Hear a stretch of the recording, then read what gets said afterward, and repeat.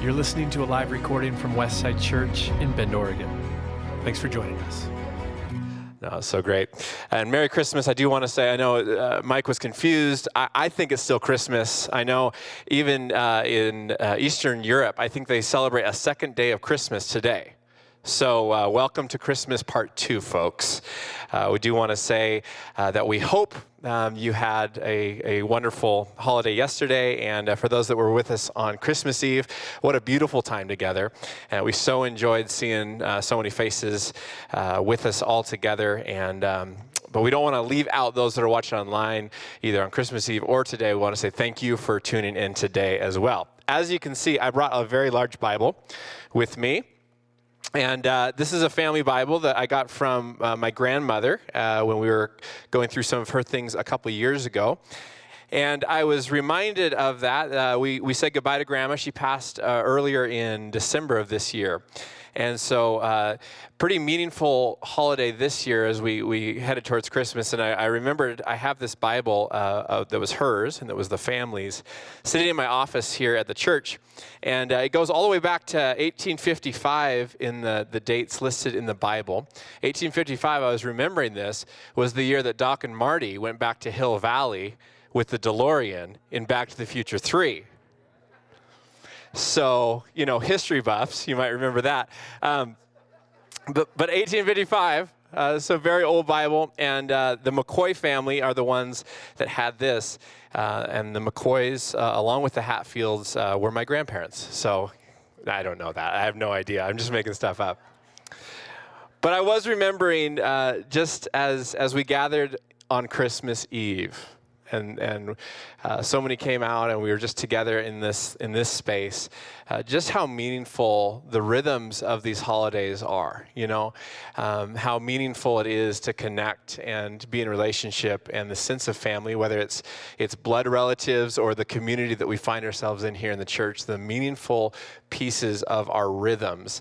Pastor Steve talked about when Jesus was brought to the temple to be dedicated, and Simeon, this prophet, was there also in the temple. And I thought about that today as we were dedicating Hazel, the power of when we bring our children before the Lord. And as Pastor Steve talked about on Christmas Eve, when Jesus is brought to the temple by Mary and Joseph, Simeon, this prophet, sees the child. And the Bible tells us that Simeon had spent his whole life looking towards the redemption of Israel. And so as he comes to the temple that day, he hears the voice of the Holy Spirit pointing out this child, Jesus.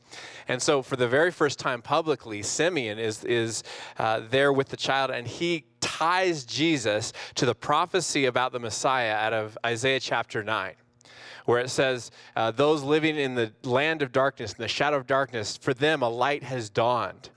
And then Isaiah goes on in chapter 9, and the very famous passage, for unto us a child is born, unto us a son is given. And his name will be called Wonderful Counselor, Mighty God, Everlasting Father, the Prince of Peace. And it's in this moment of dedication, really, that Jesus receives this connection to what was promised would come. And the reason that this happens is because this guy, Simeon, this prophet who's been waiting for the Messiah to show up, was ready. When the promise came, someone was waiting there, and along with him, this prophetess named Anna, they were ready and waiting, holding on to the hope that the promises of God were good. And that they would enter into a moment that those that had gone before them never got to see, where they would hold the child, Jesus, in their arms. And I thought about that story even today as we're dedicating Hazel, and I'm holding this ginormous Bible. The thought that generations go by and people hold on to hope in the promises of God, some will never see it. But because they hold on to that hope, those that come later might step into the promises of God. And I thought about this for us as reflecting on my grandmother's life. And did she receive all the promises of God? Probably not for her life. But she held on to hope that God was good for what he promised. And I'm here because of her and so many others that have gone before us, holding on to hope and the promises of God. And so I am encouraged when I think about the future. Why? Because I believe that we are standing in a place where light still shines in darkness. And I want to talk about this today as we kind of wrap up our Christmas series. We're going to go to the book of John, chapter 1. And if you have a Bible, you can go there. I'm going to set this Bible somewhere else because it's so large. Can I give this to you, Ben? Be careful that it'll fall apart. John chapter 1. I want to read this as we wrap up our Christmas series today. This is probably my favorite passage on the birth of Jesus. It's John's telling. Now, John was a disciple of Jesus. He walked with Jesus, and towards the end of his life, he sat down and he wrote the Gospel of John. It was written last of all the 4 Gospels. It's the very last one written, and it has the benefit of a lot of hindsight, that John is now old in his life, and he's able to look back on the story of his life that included these months and years that he spent with his friend Jesus. And so he sits down to write about how this all came to be. And unlike Luke, he doesn't start with the birth of Jesus. He goes even further back. So let me read this out of John chapter 1, starting in verse 1. In the beginning was the Word, and the Word was with God, and the Word was God. He was in the beginning with God. All things were made through him, and without him nothing was made that was made. In him was life, and the life was the light of men. And the light shines in the darkness, and the darkness did not comprehend it. I was driving with my daughter Clara. She's 9, a few days before Christmas, and it was kind of getting late in the afternoon, and as the sun was setting and we were driving past Christmas lights in the neighborhoods, she turned to me and she said, "Dad, why do we have lights at Christmas time?" And looking back, it was a wonderful moment, both as a father but also as a pastor, to really tie in the fact that Jesus is the light of the world, and we celebrate his birth at Christmas. And I could have said all these things. Instead, I said, well, you know, sweetie, winters are really long in Scandinavia, and I think that's where we got a lot of our traditions. So it's probably something to do with that.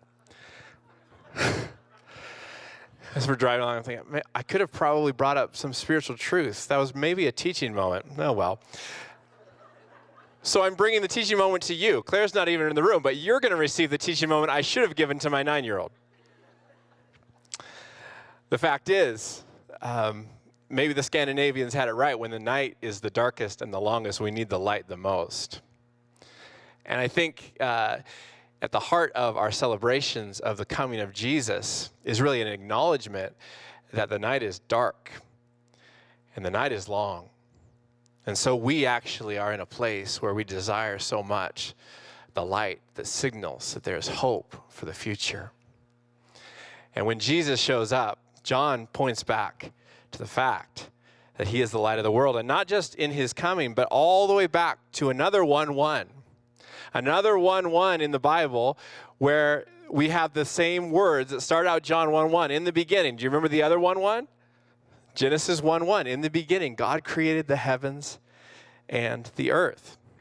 And what John is doing is he's tying this moment of the birth of Christ and the coming of Jesus to the beginning of all things, the creation, when God himself spoke into the darkness, into the void, into the chaos of the world, and he begins to create. And what does he start with? Light. You know, just like in your house, have you ever tried to mop the floors in the dark? I don't recommend it, right? Before you clean the house, before you set things in order, what do you have to do? You have to turn on the lights.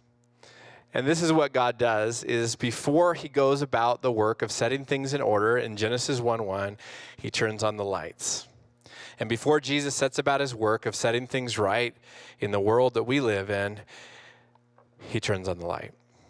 So let's pray today. Father, we thank you for Jesus once again. We thank you that he is the light of the world. We thank you that when the night is dark and long, we have hope in the light of the world that shines in the darkness. And so today, as we've been talking about all month long, we receive you, Jesus, into our world, into our hearts, into the darkness around us, that you would shine your light and that we would receive you. Pray this in Jesus' name. Amen. Genesis 1:1, in the beginning God created the heavens and the earth was without form and void, and darkness was on the face of the deep.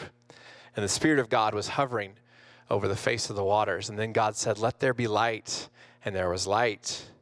And God saw the light, that it was good, and God divided the light from darkness.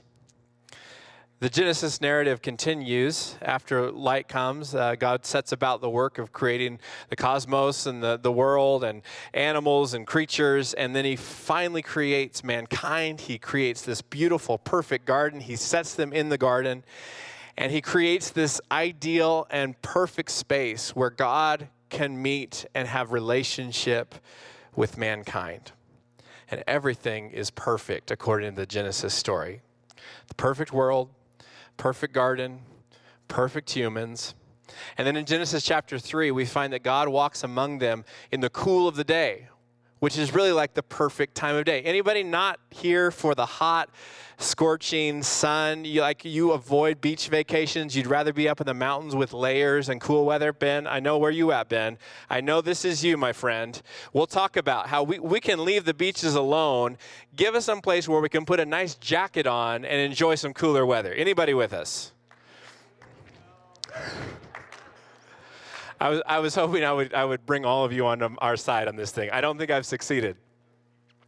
But here we have in Genesis this idea that even the time of day that God comes to meet and walk around with man and have this moment of relationship and communion is in the cool of the day, the perfect time of the day. So we have all things are lined up. Perfect world, perfect garden, perfect humans, perfect time of day. That's when God comes to meet with man and woman, when everything's perfect. And I think the thing that gives me a tremendous amount of hope when I look at the state of what we face in our family, what we face in our world, what we face in 2022, what gives me such a tremendous amount of hope is that whereas things started with the need for perfection for God to meet with man, when Jesus shows up, he breaks all of those conditions. The time of day is not perfect. He's born in the dead of night in a storage shed behind the hotel. The stable is filthy. The family is poor. The girl is unmarried. The night is dark. Israel is enslaved. My goodness, we are so far away from the perfection of Eden. The perfection of that place where everything was so perfectly in line so that God could meet with man. None of the conditions are met. And unto us a child is born. In about as far from perfect as we can find. And I think this is why so many that were looking for the Messiah missed it when it came. They weren't there to recognize Jesus as the Messiah because they were under the impression, and I think it's one that we can easily assume today, that if only we could get back to where things are perfect, we would set the stage for God to speak again. If only we could get back to the place where all the circumstances line up, where everything fits perfectly in line, where everything is perfect, maybe then he'd step in and he'd meet us in the world we live in. And I wonder today if you ever feel like if only you could get back before life threw a curveball. You ever feel this way? Like things changed at some point. Things took a turn. If only we could undo that. If only we could get back to before the marriage fell apart, before the diagnosis, before the bankruptcy, before things changed, before the kids left the house, if we could just get back before all of this changed, it would be perfect. What gives me great hope is that Jesus comes not when things are perfect, but when things are in need of light the most. And Jesus walks among us, not on perfectly timed settings, not in a perfectly manicured lawn in the cool of the evening, but to walk beside us in the dusty streets and the scorching heat with the sick and the broken and the needy. He walks with us. And it's in Jesus, God with us, that we find that God has moved out of the palace, out of the perfection. He's walked past the garden and he's moved into the messy wild with us. God with us. Do you have resolutions for the new year? Do we do this anymore? I don't know if we do this anymore. I think it's fallen out of style to have too many resolutions. Maybe 2020. Do we just, we're not going to do resolutions. We're just going to figure it out as we go. But if you do have resolutions, I mean, good for you. Good for you. What's the quote? If you aim at nothing, you'll hit it every time. So my resolution for this year is I'm going to give up on perfect. Some of you are probably thinking, Evan, we assumed you gave up a long time ago. Don't clap for that. Who clapped for it? Get out of this room.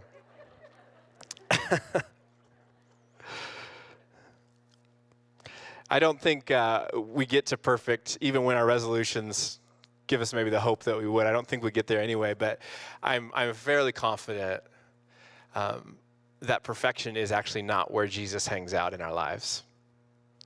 It's not the perfect places where we finally come to that ideal spot, you know, the perfect family, the perfect body, the perfect health, the perfect finances, the perfect job, fill in the blank. I'm not sure that that's actually where Jesus hangs out in our lives. What I've found in my life is it's actually in the imperfect places that I find the sweet, sustaining, restorative presence of Jesus.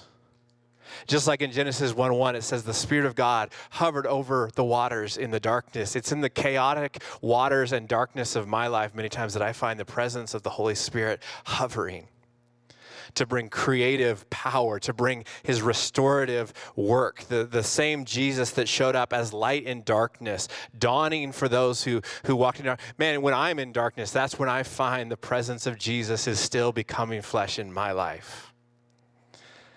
So, give it up on perfect.